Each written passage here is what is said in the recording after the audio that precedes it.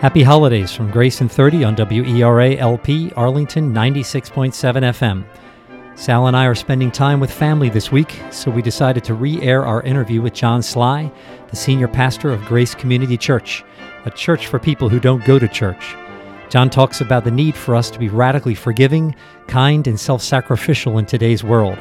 Please enjoy the interview and heed his call to model these things in your life. Sal mentioned we're joined today by John Sly, senior pastor of Grace Community Church in Arlington. I admit that I am an attendee and a lover of the church. I really enjoy hearing him speak, so I was anxious to get him on the show. And here he is today. So again, welcome, John. You're welcome. Thanks, Ed. Thanks, Sal. I really appreciate you inviting me to be on the show today, and I'm glad to be here. That's great. Tell us a little bit about Grace Community, how you guys got started. I learned you've lived in Arlington almost your whole life. I mean, tell us a little bit about how Grace Community got kicked off. Yeah, I have lived here in Arlington since I was born, my entire life. We meet at Thomas Jefferson Middle School. I went to Thomas Jefferson Middle School, so that was interesting to have church at a place where I actually went to middle school. The church started on Christmas Eve of the year 2000, and it started right up the street from here, Liberty Tavern restaurant.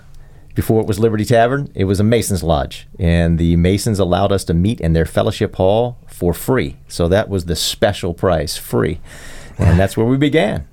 Gosh, I've been in the Arlington area since the 90s, and you're taking me back to how much this place has changed. How did you come up with this concept, of a church for people who don't go to church? Tell us a little bit about that. Well, it's an interesting story, actually. It wasn't like I just sat around and finally figured out that concept. I had felt when Grace started, we were very small, about 18 adults, and we moved from where the Liberty Tavern location is now to Key Elementary School, and I just had a sense for quite some time that there was some niche that Grace was supposed to fulfill, but I had no idea what it was. And so I was just praying and thinking and meditating and wondering what that was for about 18 months. And I had to take a trip to California. And on my way back from California, it is a daytime flight. And I'm in a big DC-10 where they have the 5 seats in the middle, and it's this huge section. Oh, yeah. And there was nobody in my section. I got halfway back, and I stuck my head up over the seats. I'm like, oh, my goodness, there's nobody here. The flight attendants turned the lights out. I'm the only one there. It was weird. And in the midst of that moment that was just so kind of isolated and gloomy, at 35,000 feet, I said, God, what in the world do you want this church to be? Boom, just like that. I felt it after 18 months. I want you to be a church for people who don't go to church. So that's really where it came from. I didn't just dream it up. I mean, maybe you could say maybe I prayed it up, but that's where it came from, to be a church. I didn't really know what that meant. I'd never heard of anything like that before. I've been in church all my life, and we came back and we just began to put it on website, different materials, and people started showing up, and they said, the reason I'm here? I don't go to church. That's great. I love that. Tell us a bit about, is this about giving people space and sort of time to come to know Jesus? I mean, is that, or to come to know themselves? I mean, what when someone shows up there, what are they typically looking for at Grace Community in general? There's a lot of words we could put to it, and that is giving people space, no matter where people are in their journey. We could say all of those things, but basically Grace is a place for people. We tend as human beings to gravitate. It's not bad, but we just do as human beings. We gravitate towards uniformity. We gravitate toward people who look like us, think like us, act like us, believe like us. But that's not necessarily something that's going to help us thrive, even thriving spiritually. And so we desire to be a place. Actually, Jesus was... Right, he originated this. He was the original church for people who don't go to church guy, because he was always crossing those lines everywhere, right? And so we're just a place where people feel very welcome to be, no matter where they are with their belief or in their journey, on and on. Just, creates a safe place for people. And in some cases, people either haven't been to church, or maybe they've been to church and they've been hurt in some way or burned, and they're hesitant to come back, correct? Correct. We recently had to do a survey of our church for a couple different reasons. We need to capture data. 40% of our church self-classifies as a non-church goer. I think the numbers were somewhere around 15% of those had never, ever been in a church in their life. and the other portion of those had not been to church in over a decade. And for some of them, they just got busy with life, and for others, they had been hurt by church. My own life, when Grace Community Church started, I didn't want to be a minister anymore. So I had left one church, and I said, this is it. I'm never going to do this again. And so I'm headed in a different direction because I had been hurt by church. So I understood that very, very well. And I took 3 weeks to pray about it. And the end of 3 weeks, I just had this gentle whisper, I guess is the best way I could say it, like an impression that to try it again. So very reluctantly is how Grace Community Church began. So I can understand and identify full well with people who have been hurt or wounded by church. So what are some of the tenets there? Compassion, sort of the 3 C's, I guess, if you were to say. What do you sort of think about are the 3 core tenets of your mission there? Sort of Christ, community, compassion, things of that nature. So it's very easy for any organization over a period of time to become quite complex and to grow, and you kind of lose your focus of what you're to be. So what we focus on is those 3 things, and we anchor it. What I like to say is there's 3 nails, and that's all we do is drive those 3 nails all the time. Christ, community, compassion. So Christ is the simple yet powerful story of Christ. Your show is called Grace in 30. I think grace is the most powerful force in the universe. Amen. And right. you look at the greatest stories that we have. Whether it's Tale of Two Cities or even true stories like the Air Florida Flight 90 that wrecked in the Potomac River when I was a kid here, and the person who jumped in to save somebody else were moved deeply by what we call theologically substitutionary atonement. It's where somebody is willing to sacrifice their life for somebody else. That is the story of Jesus Christ. I read something by a church historian one time. I thought it was fascinating. He said Christianity is the only religion in the world where the central act of its faith is the humiliation of its God. And so God comes down, substitutes himself for us, and that's the simple story of Jesus Christ. He's not a blame giver, he's a blame taker. So we focus on that story, and you find it all the way through the Bible from Genesis to the book of Revelation.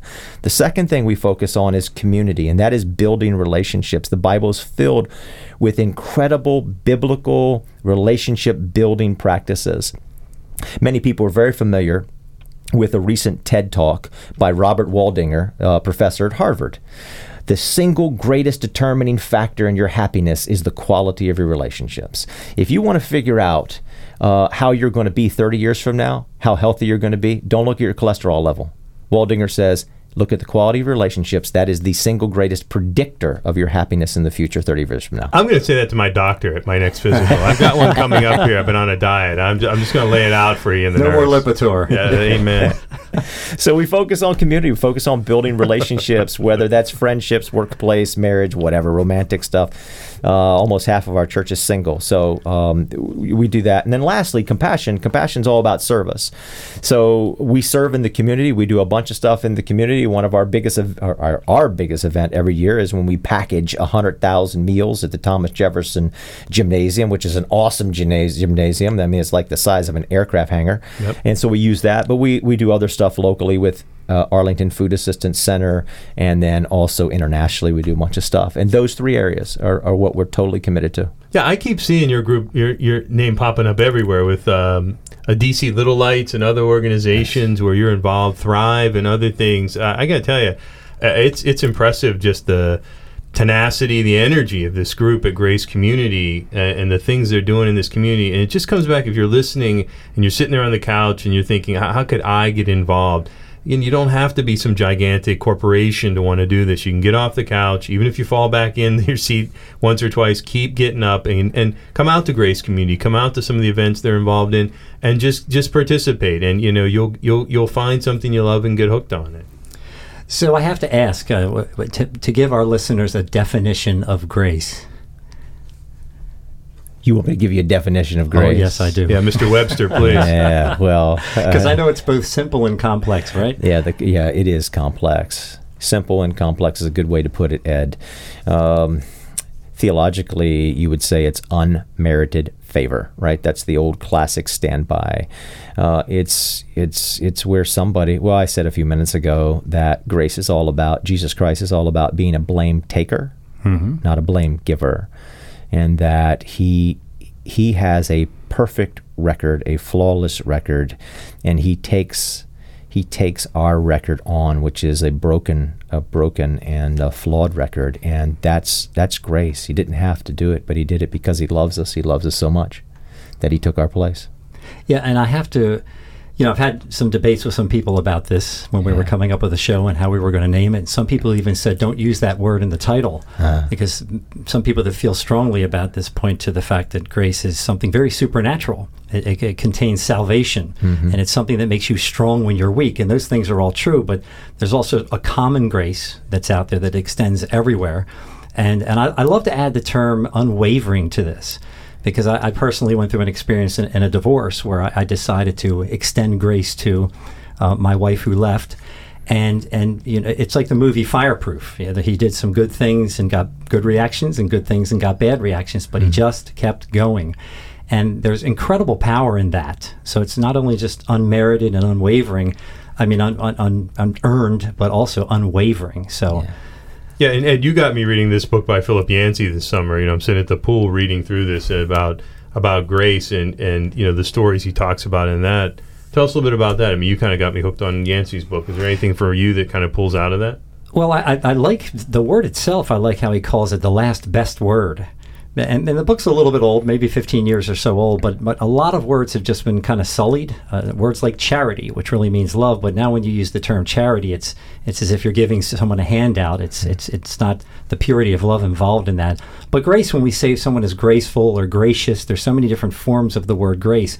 We know what they're talking about. It's kind of like when you see someone acting with grace, you know it. You know it when you see it. So I think that's the profound thing. And the other thing that Philip Yancey, I think, is remarkable is that he notes that grace is shocking and scandalous. I mean, if you think of Jesus Christ, that he actually created everything, and he came to this earth, and he died for us while we were beating him and spitting on him and killing him, and he hanged on the cross, and he said, "Father, forgive them, for they know not what they're doing." That's radical.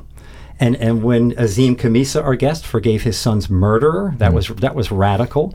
When I decided, and my wife and I call her my wife now, we've been separated 8+ years, we just still serve and love one another and care for one another, and that's very, very rare. And when people come across me and I tell them that story, it's breathtaking to them. And I tell everyone, it's right there. All you have to do is pick some person who is the most toxic person in your life, and if you just start laying down your life for them and serving them without any requirements, any expectations, and you're unwavering, that you'll see amazing things happen. That's right. And I go back to our first guest, Milton Brown, who said, the homeless will often, when we walk by them, will say things like, well, God bless you, or how are you? And we just blow right by them. And yet that simple hello back might be all that's holding that person together, and yet we don't even acknowledge people. So, it can be scandalous, it can be intense, but it can just be these simple things that are part of our day, simple encounters with people that are simply grace. So, John, I don't want to over talk here, because you're here, our guest. Oh, that's right. We have a guest tonight. Yeah, I'm blabbing too much. I wanted to ask you. I've heard some great sermons from you, in particular about forgiveness, and this topic just keeps coming up over and over in my life in the last several days. And I just want to know what you think about how the gospel of grace and forgiveness can help our country right now. Forgiveness is difficult. It's a challenge. I mean, it's easy for you to look at somebody else and say, yeah, you just need to forgive, but it's a very painful thing. And you think about, just talk about theology, and then we'll talk about what's happening in our nation. Many people will say, I've heard people say this, I've read people say this, I don't need a God who dies for me. I don't need Jesus dying on the cross. He can just forgive me. Why can't he just forgive me? Well, you know what? Forgiveness always hurts. Yeah. So when somebody's done me wrong, in order for me to forgive them, it is painful. And the greater the wrong, the greater the pain. Forgiveness always costs something. And so when you come to what's happening in our world or in our nation, it's going to be very difficult. And you read about people who do this. I mean, you just talked a few moments ago about the guest that you had who extended forgiveness. That's a very painful thing to do. But somebody has to step up and begin that. And actually, a lot of somebodies will have to do that, but that cost is going to be really high. So I don't say that flippantly. It's going to really hurt. But when people do that, it is powerful and changes the world. Yep. So you do a lot of mapping of popular culture into your messages, and you're very data driven. You study, real world studies and Harvard studies and all, and you try to map that into the scriptures. I think about, do you have any particular stories you'd like to share, things that have kind of been resonating on your heart lately, or sort of? You mean about just in general? Yes. Just well, I've been taking the summer to study the book of Ecclesiastes. It is a fascinating book, and many believe that it's the only book in the Bible that's written by somebody who is an agnostic and or an atheist. And here God, gives us their thoughts, their unfiltered thoughts. And it's really deep philosophy. Because in the book, it starts off with vanity of vanities. In other words, everything is meaningless. And so what the writer is driving us to, either everything is meaningless, and he keeps saying under the sun, everything under the sun. So in other words, if there's nothing above the sun, if God's not there, then truly, and the greatest philosophers in history will agree with that statement. If there's nothing above the sun, then everything truly is meaningless. But then the writing comes back all the way at the end to talk about the fact that because there is a God there, everything has great meaning. That connects us to what happens in the Gospel of John, because John starts off with this concept about logos. And the logos in Greek philosophy, the Greek philosophers actually, around the time of Christ, had become worn out with the idea of trying to find, is there any meaning? We're all going to die, which Ecclesiastes talks about this. Is, what? It's better, the day of your death is better than the day of your birth. And says, because what? Everybody's going to die, so what meaning is there? And so what is said in the Gospel of John, talking about Jesus right at the very beginning, is that Jesus is the Logos. And what is Logos? The concept of a Logos in Greek philosophy is this is something that gives meaning to everything. If you can figure out the Logos of something. Tim Keller is a pastor in New York City, likes to talk about it this way, the Logos. Is, if you went over to a friend's house and they were using a coffee pot to be a doorstop, you would say, that's not that coffee pot's doorstop. That's not the Logos of that coffee pot. It's meant to make coffee. And so we have a meaning and purpose behind us. I'll say one last thing. There's a piece by Cynthia Heimel in the Village Voice. She wrote it a few years ago about she says she pities celebrities, and she talks about 3 different celebrities who made it big. And this is where Ecclesiastes gets fascinating. She says she knew Barbra Streisand, Sylvester Stallone, and Bruce Willis before they became famous.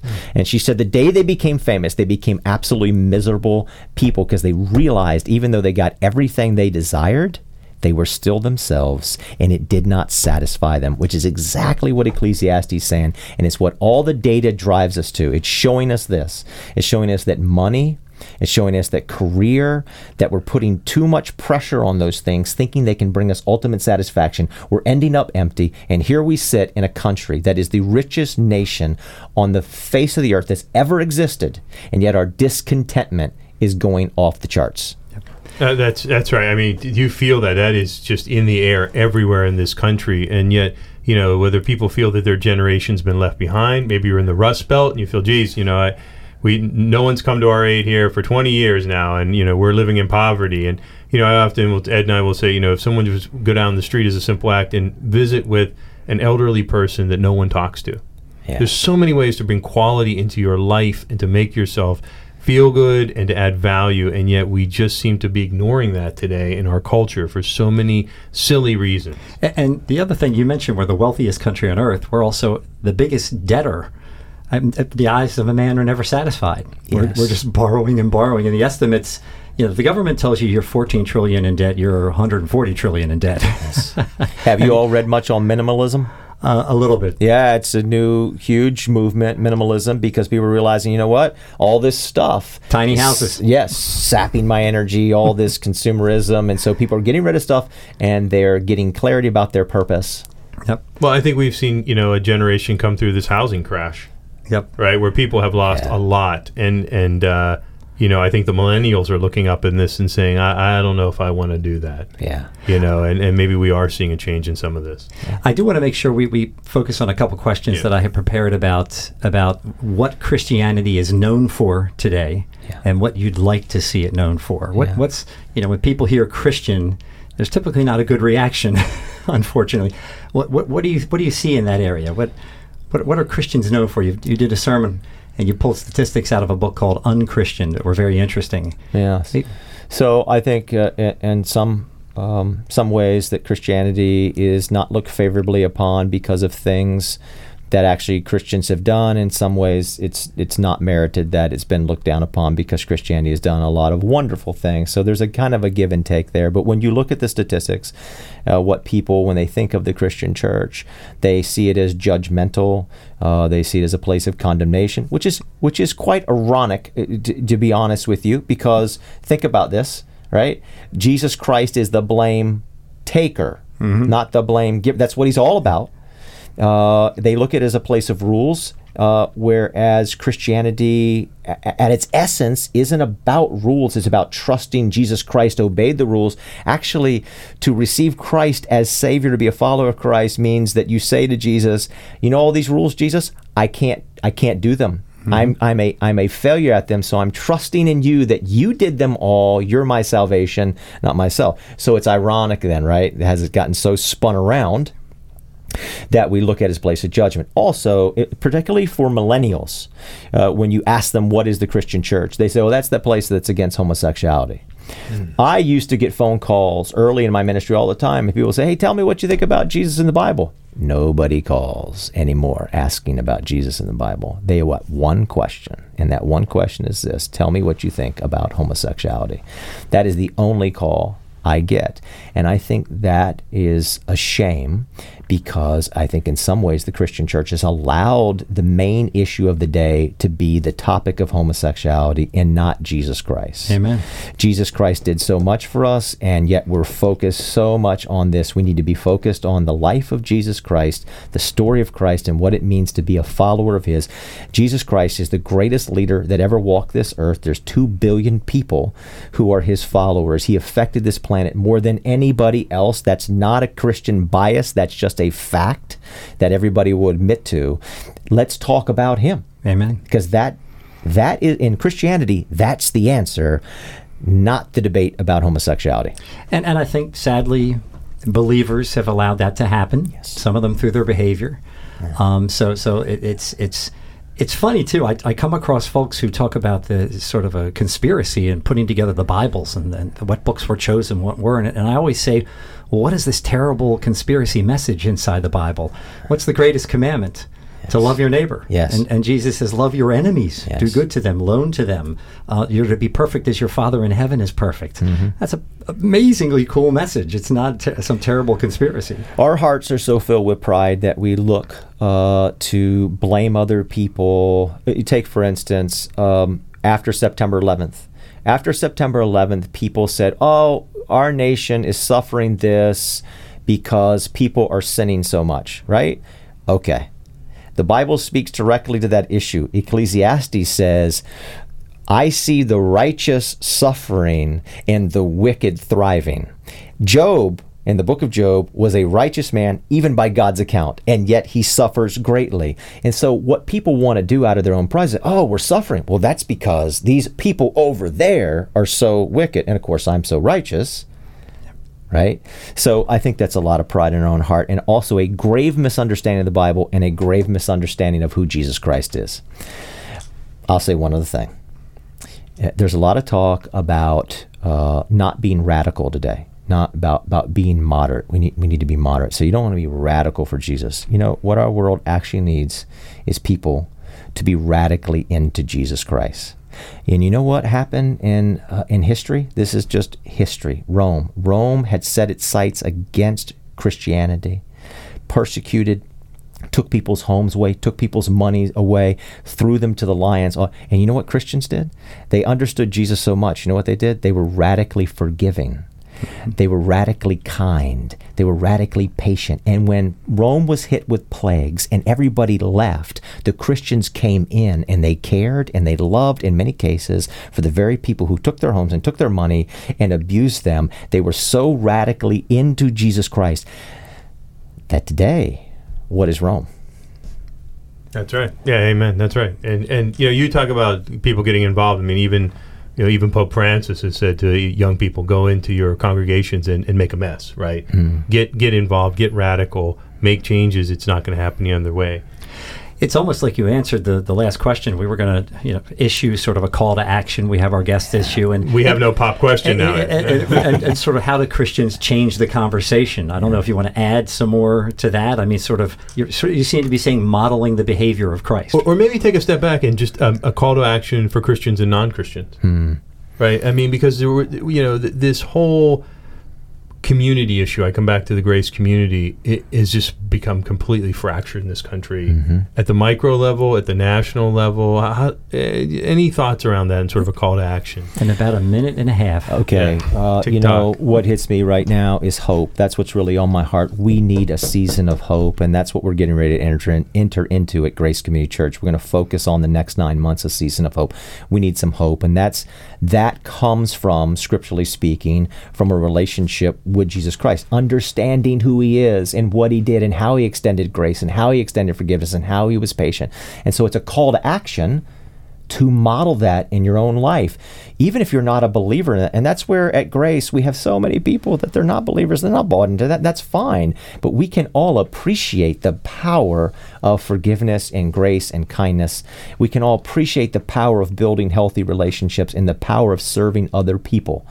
Newsweek magazine did a piece just about a year and a half ago about people coming back from the war. And you can imagine how wounded a person is who has been in war and has seen combat. My goodness. And the depression and hurt, well, they bring them back. And what do? They get them serving other people, and how that serves as a powerful healing agent in their own life. Yep, that's right. John, thanks again. We got to have you back. This is Ed and Sal signing off from Grace in 30 on WERALP Arlington 96.7 FM. Have a great night and be sure to tune into Grace.